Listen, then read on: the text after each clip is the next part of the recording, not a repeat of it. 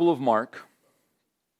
And as I was thinking about this week's passage, I was thinking about the theme that I think many of us have in our lives of getting chosen for something, getting picked for something. You're like, me? How about me?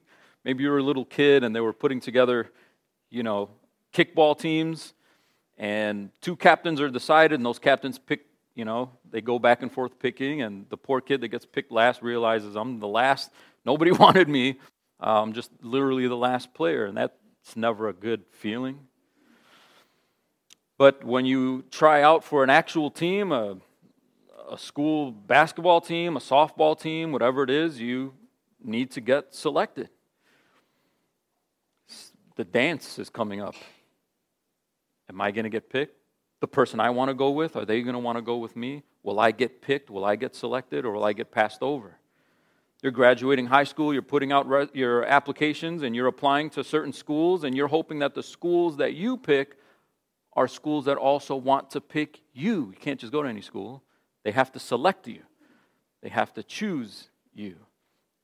Maybe you're at work and sometimes the manager has some project to do and he decides to put together a team of his best employees to get this particular project done. And maybe there's some monetary incentives in that. You want to be in that. Do you get selected? Now, most of these, your selection or not being selected is based on track record, performance, your looks, your ability, your skills. This is life. You're not going to escape that. And so we spend life trying to build up our skills. We're trying to get good grades in school because someone is going to be looking at those grades. You spend time in the mirror because you understand that even if you're not obsessed with your looks, it makes sense to show up to the interview not looking like a total bum. Right? You understand that people are looking at the outside and people are looking at what they're able to look at, and people are looking at resumes and they're looking at track record and they're looking at how many points you scored in those games, how much bench time you had in order to select you. Well, Jesus is the captain of his own team, the church. And when he comes on the scene, he starts handpicking his followers.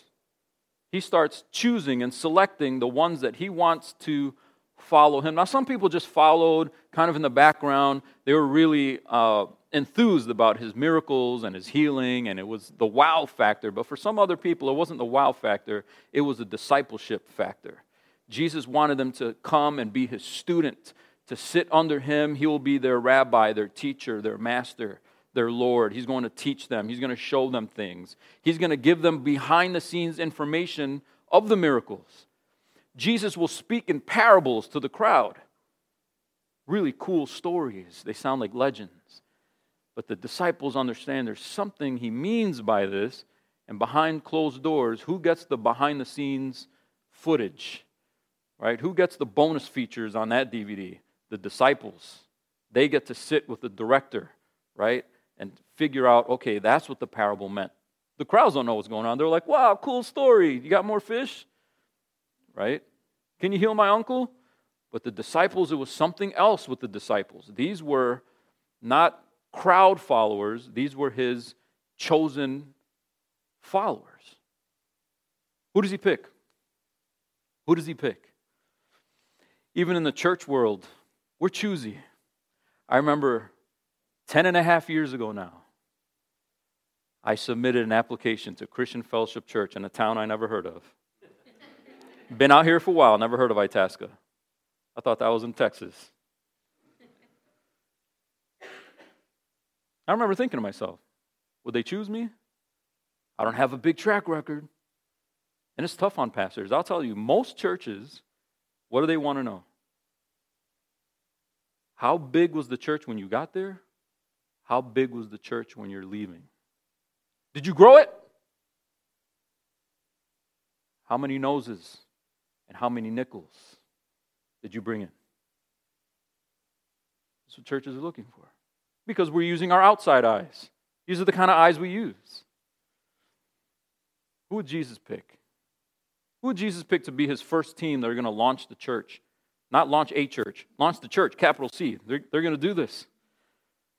We're going to get a glimpse of that in Mark chapter 2. So if you don't have a Bible, slip your hand up. We'll bring one to you. It's the second book in the New Testament. You can use your table of contents if you haven't been in the Bible for a while. But Mark is the shortest of the Gospels. The New Testament starts with 4 Gospels. We'll be in Mark, and we're in chapter 2. If you were here last week, you remember Jesus healed the paralytic. His 4 friends dropped him through the roof, presumably for him to not be a paralytic anymore. And Jesus changes topics on the guy. Your sins are forgiven. And then people sitting around, they're kind of upset by this. Who is he to grant somebody forgiveness? And so Jesus is basically agreeing with them. You're right. Only God can do that. I can do that. Therefore, I am who you think I'm saying I am. And then Mark continues the story, pushing forward in chapter 2, verse 13. Jesus went out again by the sea, and all the crowd was coming to him, and he was teaching them. You notice the emphasis. Mark is always reminding you what Jesus is about. He's about teaching. He's not about tricks. He's not about miracles.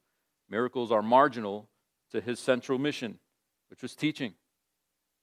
And so he's always just kind of punctuating his gospel with the fact that that's what Jesus was doing. But then crazy things start to happen. Fevers are lifted, demoniacs are healed, paralytics are walking around now.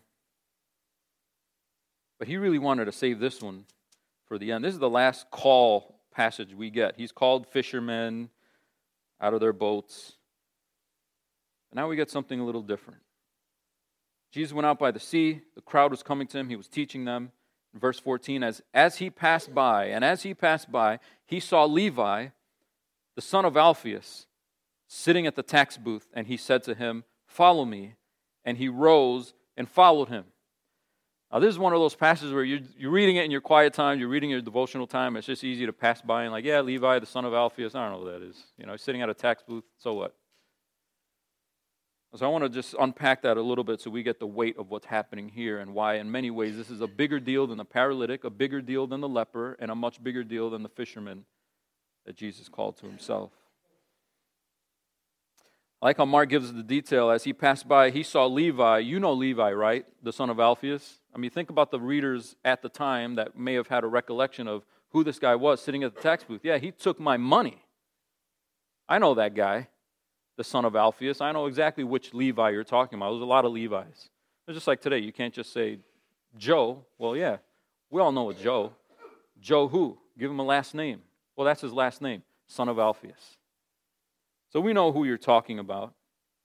And who was this guy, Levi, the son of Alphaeus? Who was this guy? Why was he sitting at the tax booth? He was sitting at the tax booth because he's the one collecting the taxes at that booth. And if we're unsure what it means to be a tax collector, it's not enough to think of, what if I knew someone that worked at the IRS?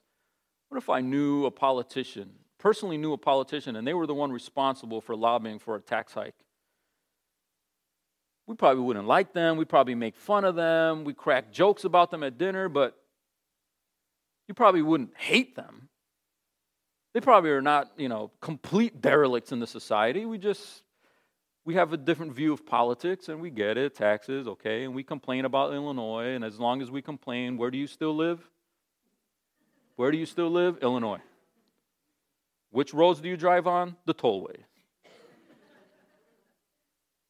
So we complain, we get a little glimpse of the hatred, but this is next level. I was reading, you can, for yourself, poke around in commentaries and online, and you'll see what tax collectors meant back then. Obviously, Palestine was occupied by Rome, and Rome would exact the tax on the people. Why else would you conquer a land, right? But the land and poll taxes were taken directly by the Romans, but transported goods were taxed by using locals to do it. Usually, in this case, non-observant Jews would be the ones to collect the taxes on their own people on behalf of the oppressive Roman government. And so they were known for extortion, they were known for embezzlement, they were known for raising the percentage a little bit so they can pad their pockets with the extra. And they were allowed to do this. It wasn't like if they were caught, the Romans would say, "Oh, you're fired." The Romans would be like, "Yeah, I get it. That's why you want to be a tax collector. Do this for us, and you can line your pockets a little bit with the extra. Just make sure we get the percentage we're asking for." And so most of these guys, many of these guys would embezzle and extort and be fraudulent in their dealings.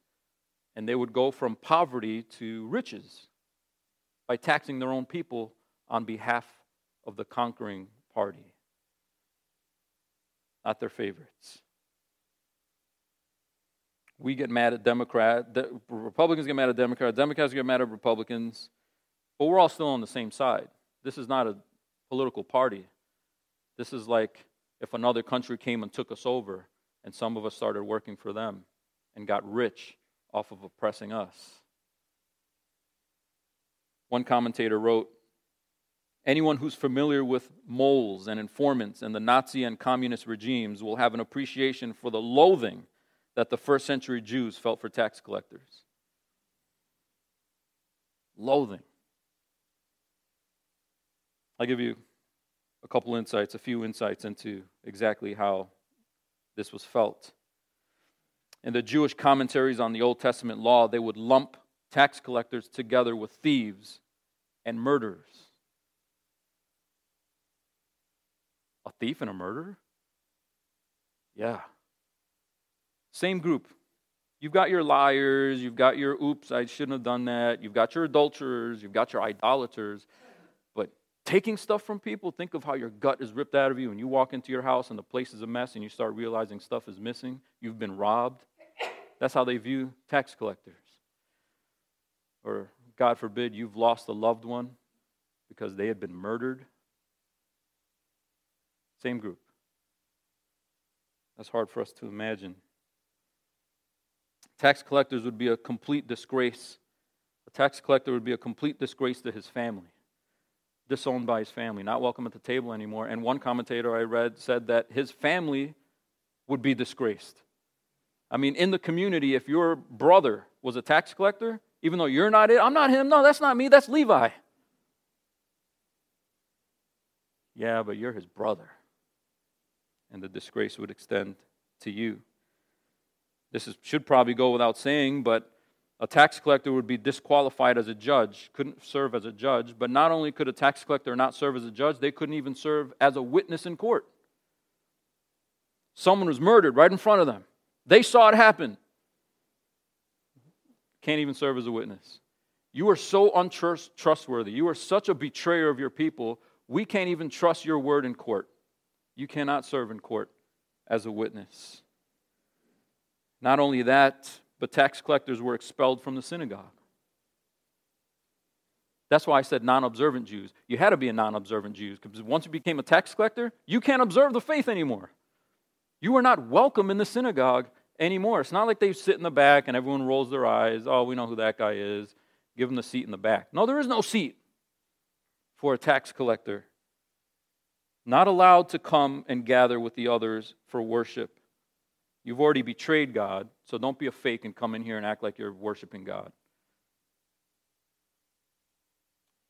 One commentary I read said that a physical touch from a tax collector would render you unclean. Now you've got to go to the synagogue. Jews were forbidden to receive money or even alms from a tax collector, because now you're complicit in their robbery. I need money to buy a loaf for my kids. A tax collector goes, "Here, I got $1. Whoa. I can't do that." In fact, this is funny. The Jews had a couple different schools, right? Academies. You had the Hillel and you had the Shammai houses.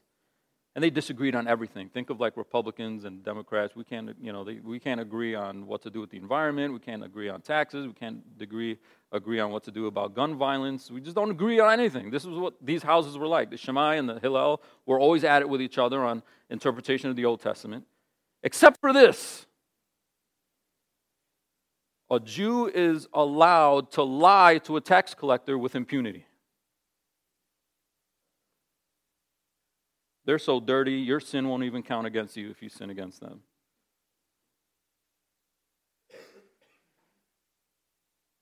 And one commentator suggests that physical contact with a tax collector may have been viewed as worse than contact with a leper, because at least the leper didn't choose his position. You chose to be a tax collector, and that's disgusting. You chose to betray your people. You chose to get rich by impoverishing your own people on behalf of a people that have their boot on your neck. That's really unclean. So such is Levi, son of Alphaeus, sitting at a tax booth, not allowed in the synagogue, and he's made his choice. You think of Romans 1:25, when Paul describes people who are lost, that they've exchanged the truth about God for a lie. He's the epitome of that. He knew he wouldn't be allowed in the synagogue. He knew he wouldn't be allowed to be around the scribes and the Pharisees and the religious people. He knew he wouldn't be able to sit under the reading of the Torah anymore with his people. He wouldn't be able to gather with the other Jews as they sing the songs of ascent and approach the temple. He can't approach anymore. He can't sing those psalms anymore. It's not like he was born into being a tax collector. He chose it. He had to compete to get selected to be one. He was probably good at it. And in choosing that career, he chose to forsake God and religion. So that's why the ante is raised here. The paralytic, why was he paralyzed? I don't know. Fishermen, what were their story? What was their story? Were they saints? Yeah, probably not. They probably cussed, and maybe they stole fish from other fishermen. Who knows? I don't know. We don't really know. Well, we know what's up with this guy. He should be the last person picked for a religious team. How can a person like a tax collector who doesn't care about his family, doesn't even care about his own family, he's going to choose this career and he knows that it'll disgrace his family for the rest of their lives, but he wants the money. That's disgusting. How can he start the church with Jesus? As you're reading this, if you were a first-time reader and you were contemporary to Levi's time, you probably would have read, and as Jesus passed by, that's exactly what Jesus did. Passed that dude by. But no, comma. He saw Levi, the son of Alphaeus, and he knew exactly who he was, and he knew exactly what he was doing sitting at that tax booth, and he said to him, "Follow me." And Levi got up and followed him. I love that. Just follow me. And just like the fishermen, they dropped their nets, he dropped his logbook and followed Jesus. Who does Jesus pick for his team? He picks sinners. He doesn't look at the outside. He doesn't look at your track record. He doesn't look at your performance. He knows what the performance is. And even though we look at each other and go, my performance is a little bit better than yours, that's more unclean than mine. Jesus can look at the worst, and say, follow me. That is completely backwards to our experience. Nobody's putting together a kickball team and, oh man, it takes you 8 kicks to even touch the ball. Be on my team. Why would you do that? You're going to lose. Jesus picks a total loser, spiritually speaking, and calls him to be a part of his inside group. Now, if you put the pieces together, most scholars believe that Levi is Matthew. Matthew, the author of the book just before Mark. He spends time with Jesus. He witnesses Jesus. He's one of the core guys in Jesus' startup group. Jesus looks at him, calls him with that phrase, "Follow me." And he gets up and he follows him. And this is only possible because Jesus chooses sinners to follow him. Maybe this was an exception. Maybe it was just something about Levi. Maybe Levi was weeping when he saw Jesus, and it's just not recorded. There was something about Levi that just makes this a marvelous exception to the rule. But Jesus isn't going to do that again. It's not like he's going to start being with these kind of people, right? The story continues in verse 15. And as he reclined at table in his house, meaning, I think, as Jesus reclined at table in Levi's house, many tax collectors and sinners were reclining with Jesus and his disciples, for there were many who followed him. So, here we have a picture of Jesus, not just calling Levi to follow him, but now goes into Levi's world, and all of Levi's friends and tax collectors, he's inviting them over to recline at the table in an intimate setting with Jesus. Now, reclining isn't like the Barcalounger where you throw the thing back and the springs pop and you think you're going to fall over. They were on the floor with their one elbow on a pillow, facing the table, their dirty feet from the streets, right, facing away from the table. And they would surround the table like that with one elbow on a pillow and the other hand for eating and dipping and grabbing the bread. That's how they would eat. But it was very intimate. You're lying next to each other around a table. That would be reserved for families and friends. And Jesus is doing that with tax collectors and sinners. Do you see tax collectors get their own category? Tax collectors and sinners. I thought tax collectors were sinners. Well, they are, but we just need to be really clear that it's sinners and then even tax collectors and sinners. That's like, how bad can it be? And when you see the word sinners there, it's the same word that is used throughout all of the Psalms. But when you read in your English translation in the Psalms, they use the word wicked. You remember Psalm 1? Some of you may have it memorized. Psalm chapter 1. Before you get into any of the Psalms, the way they want to start you off, that you're a blessed person if you don't stand with the sinners, if you don't walk with the sinners, if you don't sit with the sinners, don't do any of that stuff with sinners, but instead delight in the law of the law of the Lord. Do not sit with them. Do not stand with them. Do not walk with them. They're the wicked. They're the sinners. Here's Jesus reclining with them. That doesn't make a whole lot of sense. I mean, both in the Old Testament and in the New Testament. We've got plenty of ammo there, lots of meat that communicate to us that we as believers need to be separate. What does light have to do with darkness? That we shouldn't listen to their songs and we shouldn't dance to their music and we shouldn't laugh at their dirty jokes. The dirty stuff shouldn't be funny to us. And so when they sit around the table talking about how many exploits they've done in the world, and we're not supposed to go, ha ha, be separate.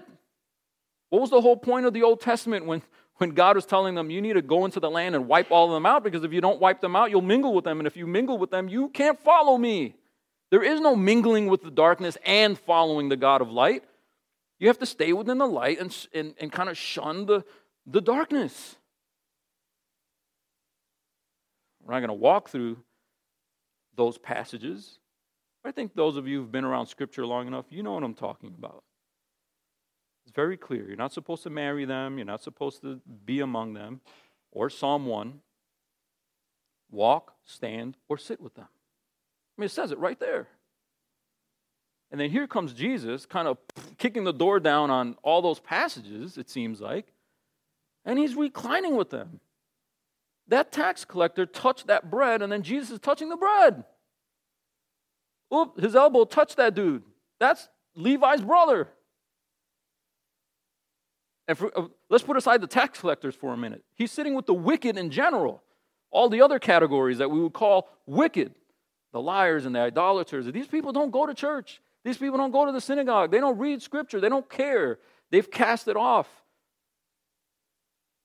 They're angry at God for the Roman oppression, or whatever their reasoning is.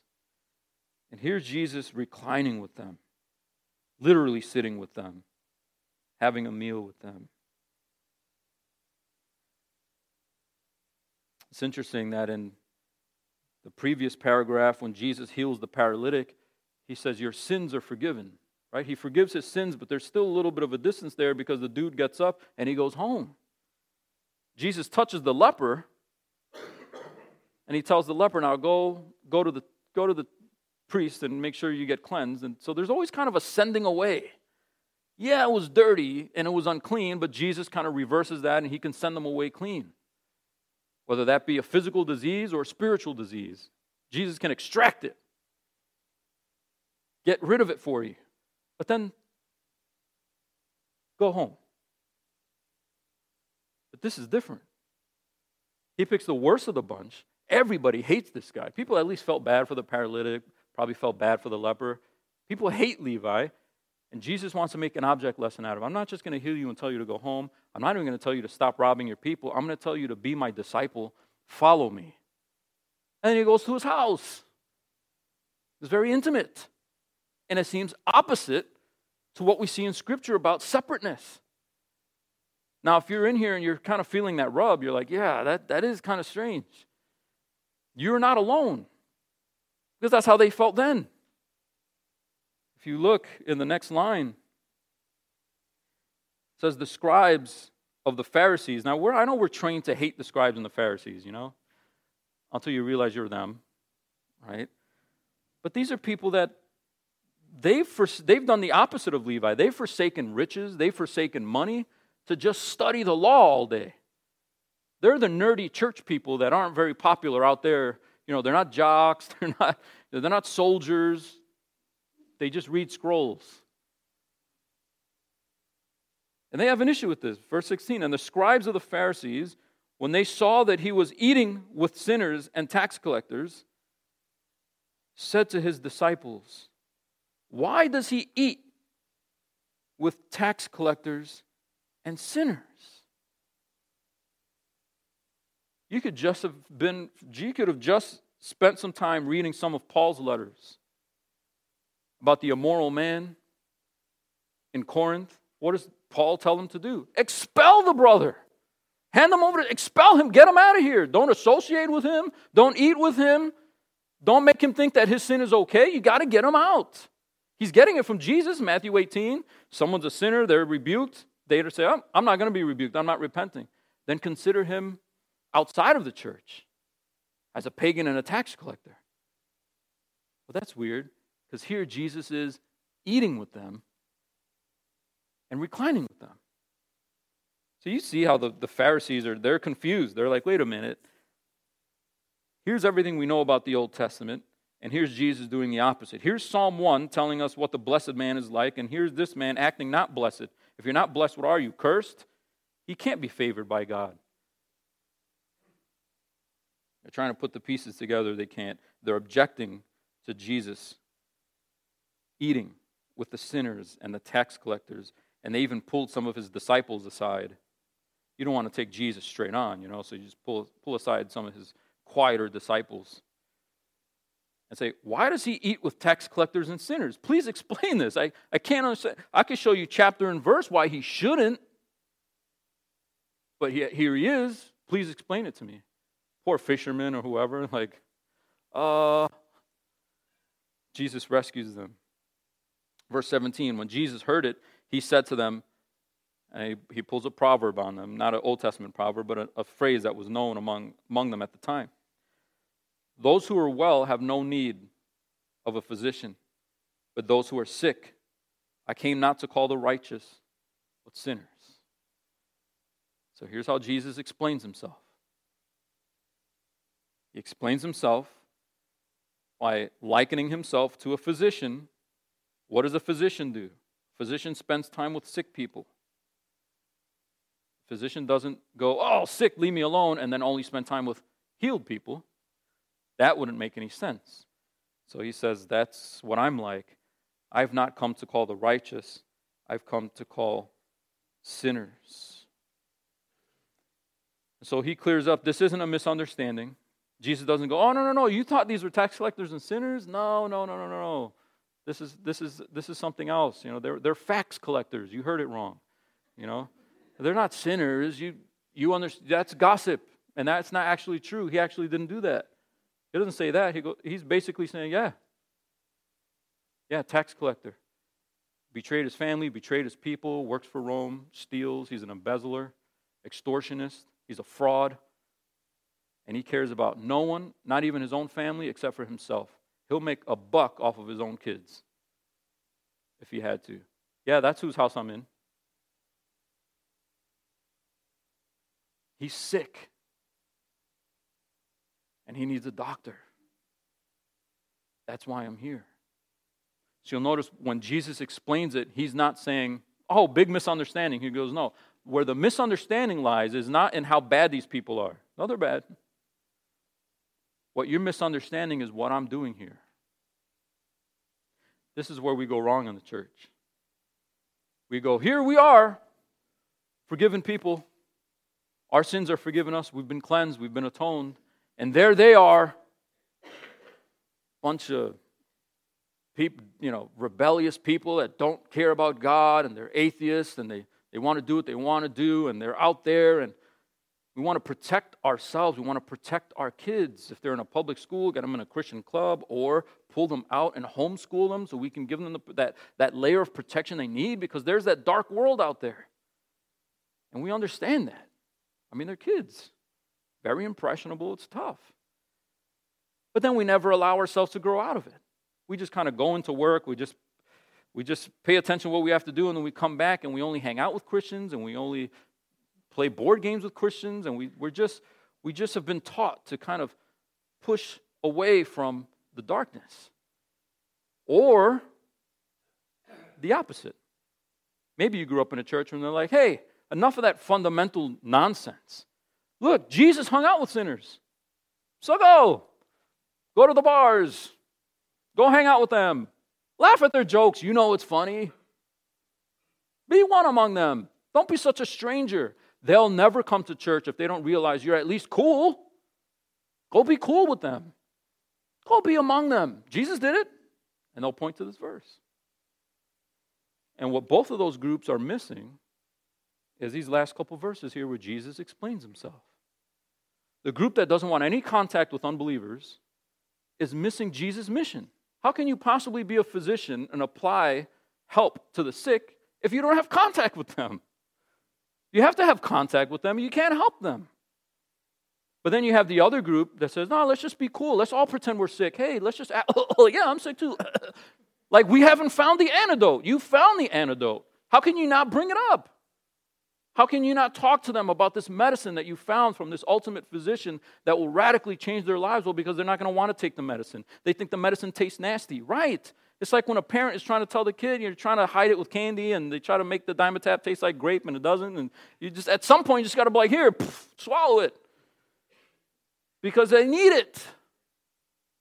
So Jesus doesn't say, no, they're not sinners. And he doesn't go, oh, my bad, I shouldn't have been hanging out with them. What he says is they are sinners, and I'm not hanging out. Can we stop saying that? Well, Jesus hung out with sinners. What do you mean by hanging out? Like he just played Call of Duty with them and chatted about nonsense for an hour and then hung it up? And if that's hanging out, that's not what Jesus did. He was there on mission. He went into that house with a purpose, and the purpose wasn't to get Levi to think that he's cool. He didn't try to downgrade his holiness so that they wouldn't feel so exposed. No, they know exactly who Jesus is. And he goes in there on mission to get them out. What he's communicating to the scribes and the Pharisees, it's not bad that you guys study the law. What do you do with it, though? All you do is kind of have your little huddles in the synagogue, and you talk to each other, and you give no chance to someone else. Especially the tax collectors. You make up all these laws about if they touch you, they're unclean, and you're allowed to lie to them. And you guys keep creating all these barriers that, first of all, weren't there in the Old Testament, and second of all, miss the point. Take that law, the Torah, and show it to them. Show them how it's more delightful than walking, standing, or sitting with wickedness. This is more delightful. Come check this out. It might be a bitter pill to swallow at first, but when you start getting better, the other stuff starts tasting bitter. This stuff starts tasting good. It's like weaning yourself off of McDonald's and you're eating vegetables for the first time. Eventually, that tastes nasty, and you can tell there's nutrition there. Some of you don't even believe that. That was probably a bad example. You're like, that'll never happen. Jesus tells them, I'm on a mission that you guys have missed. And because you guys have missed it, that's why you don't understand how I'm picking the team that I'm picking. I don't pick people that are perfect. I pick people that are sinners. And they can be the worst sinners of the bunch, and I can still select them. Why? Real quick. You remember that first verse right at the top? Jesus is by the sea. What's he doing? He's teaching them. What is he teaching them? What is Jesus teaching them? We remember in the beginning when Mark lays out what he's saying when he teaches. That's in chapter 1, verse 15. You just turn the page over. You see the content of what Jesus was teaching. The time is fulfilled. The kingdom of God is at hand. Repent and believe in the gospel. That's what he's teaching. That's what he was teaching when the paralytic dropped on him. That's what he's teaching at the edge of the sea when he sees Levi and he passes by. No doubt that's what's dominating the conversation around that table as they're reclining. And what Jesus is communicating is that he calls people who believe and repent. But he doesn't call people who believe that they don't need to repent. The problem with the Pharisees and the scribes was that they thought themselves righteous. When Jesus says, I didn't come for the righteous, he's saying, I didn't come for people who think they don't need the physician. You guys are lost. I came for people that are bleeding, they know they need a physician. I came to people that they think they're so bad, no physician can fix this. So they don't want to go to the doctor. Why did Levi forget the synagogue? He just chose tax collection because probably, I'm imagining a little bit, but probably he's one of those guys that's like, look, I never fit in at the synagogue. Everybody's memorizing scripture like this, and it takes me a real long time to memorize scripture. Isaiah 6 is read from the front, and everybody's like, amen, and I don't know what is going on. There's seraphim are flying, there's eyes and wings, and I don't know what's going on. I just feel lost. Might as well make money. I don't get this whole God thing. Jesus steps in, and he shows Levi for the first time. It's not about how much scripture you understand. It's not about how smart you are, how many verses you can memorize in a quick fashion. It's about following me. It's about allowing me to pave the way for you. My broken body and my spilled blood creates the opportunity for you to believe and repent. Well, how much am I allowed to repent of? Dude, I'm using you as an object lesson to everybody else. Even Levi can follow me. You're going to help me extend the gospel to the worst of the people because they're going to see a life changed in you. If you're here this morning and you've been coming to church, but there's still a block there, you're just not sure that God can forgive you if we only knew what was there. You see yourself in the leper, you see yourself in the paralytic, you can't do anything. You see yourself in Levi. If everyone around you only knew, they would feel disgraced to be sitting next to you. Well, that's not true. But even if you feel it's true, this passage is here. Matthew, Mark, and Luke all record this passage to demonstrate to you that Jesus doesn't pick his team based on track record. He picks his team based on what he can make you into through faith and repentance. Let's pray.